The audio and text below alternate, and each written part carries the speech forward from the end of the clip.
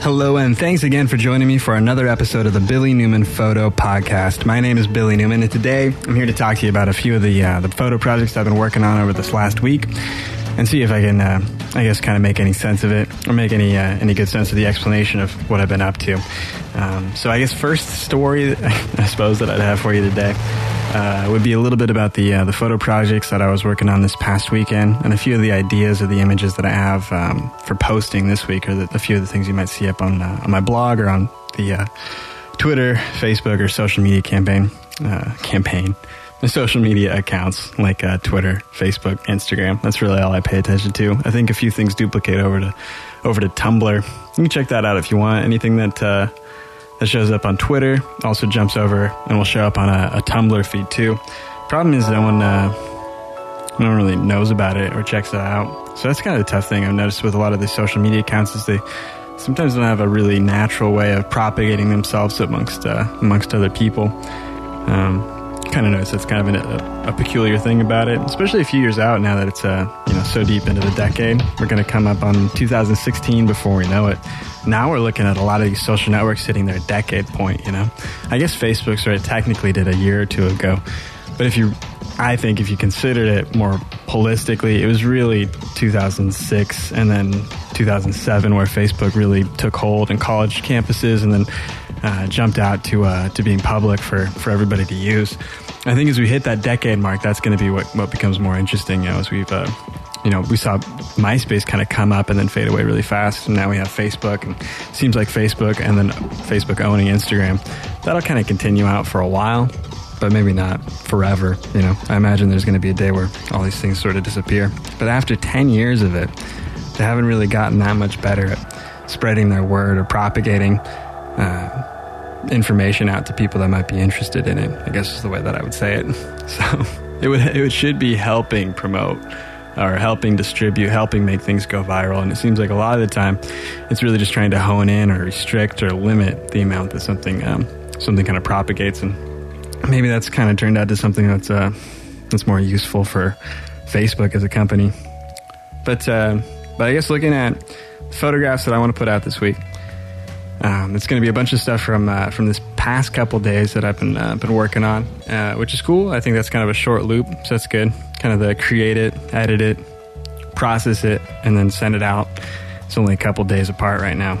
So this weekend we took off and went over to Florence, Oregon, and went out to the South Jetty. It's kind of a long drive out there. There's some cool grassland hills that I want to get back out, try and photograph sometime when I might have a better opportunity for it. But when I was there, it was we just kind of took off, parked out, and then walked out to the South Jetty with the rocks that kind of stretch out along the mouth of the river there.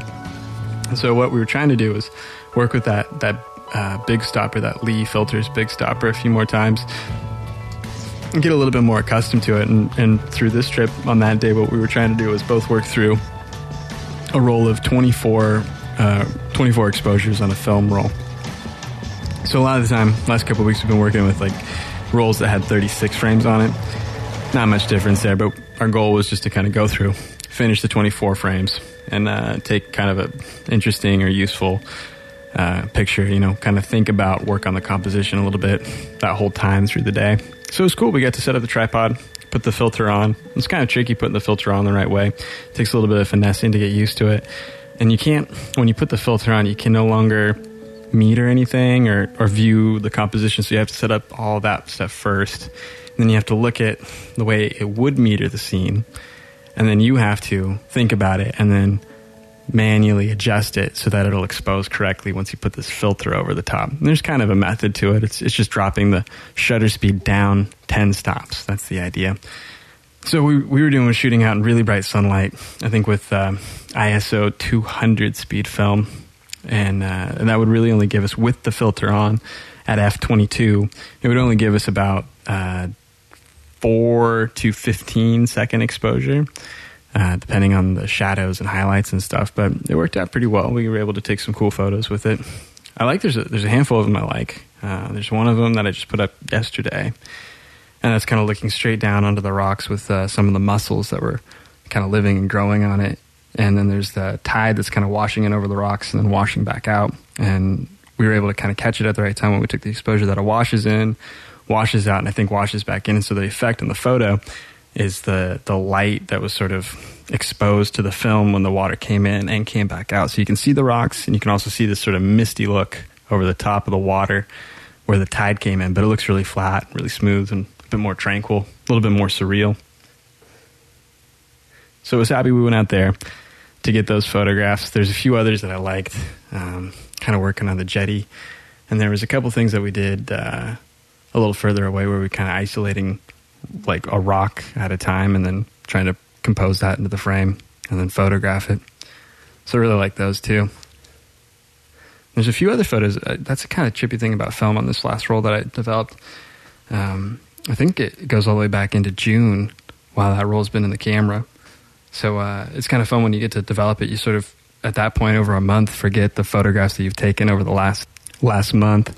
And I think that that's kind of cool. So when you get the negatives back, you can go through, you can look at them, and you can observe all these photographs or these images that you haven't seen or even thought of, in 3 or 4 weeks. And at that point, you've never had a preview of the photograph or any kind of sense that the exposure came out. So it's a real surprise when you see the photograph or you see just the negative scan of it for the first time when you kind of pull the negatives out once you get them developed. And you can see something exposed there.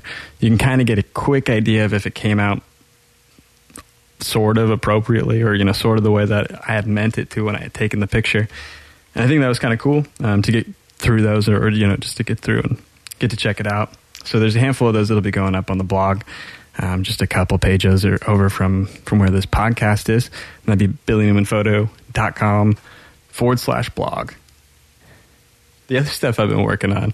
So I just got those photos developed. I think it was Monday. I went and dropped those off. I went to Alsea Falls. That's an area that's a little further out in the Willamette Valley when you're heading toward Mary's Peak and that area. So I went over there in the afternoon and tried to take some photographs while there's still quite a bit of light out, just to get some work in, trying to get those washed waterfall photos.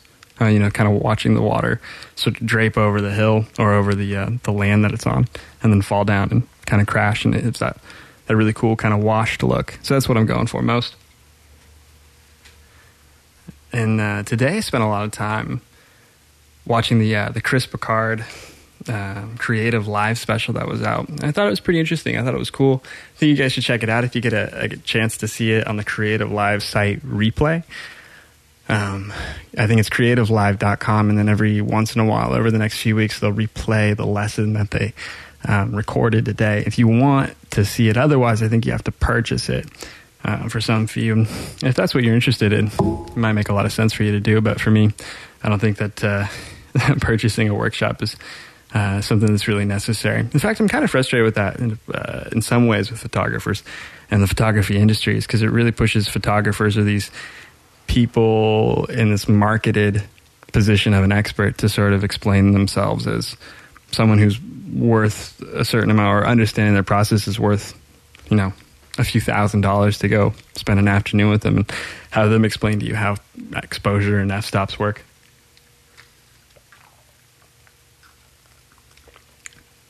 I don't think that's really appropriate, or I don't think it's the most useful. I think as like a web series, or as a live blog, or I don't know, just as some way, if you're interested in that, you want to kind of get that word out. I think that makes a lot of sense. I think it worked pretty well for Chris Picard to go through today and talk about his process or specific settings when he's trying to pick out building like a tent photograph at night, or a long exposure of the Milky Way, or I think yesterday he talked a lot about surf photos or about kind of image composition. I think there's a few things that are pretty interesting about that. I think a few takeaways that I have for some ideas was like flattening the image first. So going through when you get your photograph back and working in Lightroom with it to kind of bring it back to a more neutral place. So once you've made your picks, once you've made your selections of the photographs that are good and the ones that you want to work on and then hopefully one day use for something, what you do is you would go through then and then kind of make, I guess, neutralizing effects to it, or you wouldn't kind of work and press a lot of color into the photograph or a lot of contrast or a lot of clarity. and you just kind of work on the photograph to make it a more neutral experience or something that kind of resonates with the viewer as something that they would have experienced. So far, with a lot of the photographs that I've made in the past, it's all been about surrealism or about impressionism. It was about trying to create things that kind of looked more alien, like compositions, angles, horizon lines that were peculiar, things that you wouldn't really see, things that had more unnatural color to them or more natural experience. And that's really to reflect the way you feel about it, or to kind of put some level of, I guess, I don't know if it would be emotion into it, or it'd be depth into it, or it'd be character into it. Maybe a few of those photographs would apply, but I'm sure a handful of them it wouldn't apply. But I thought that was pretty interesting. That was, I think, one of the bigger things that I learned from it. I thought it was cool watching him work in the Yosemite area too.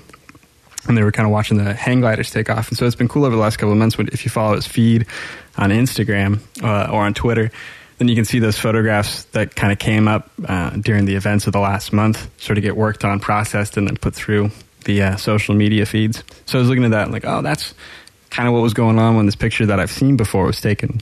Someone skateboarding down this little S-curve road on Glacier Point, kind of looking out toward Half Dome. I think that like conceptually looks really cool. Or a few others of like people taking off in a hang glider. That looked really interesting.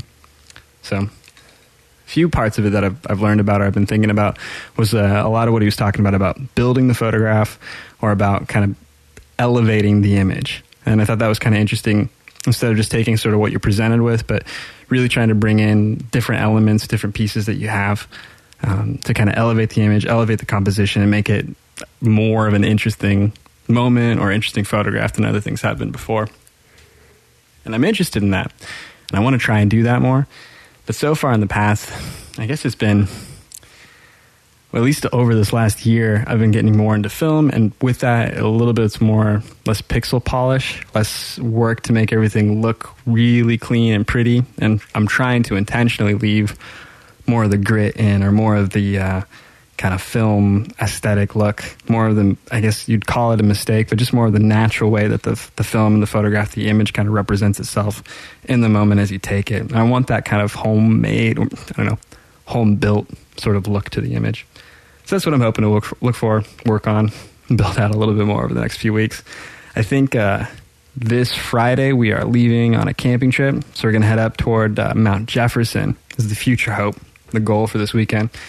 We're going to spend some time in the Mount Jefferson wilderness area, probably camp there for one night, and then head in and do some kayaking near Detroit Lake, and then head over to Silver Falls and try and work a little bit more on some things, in that area.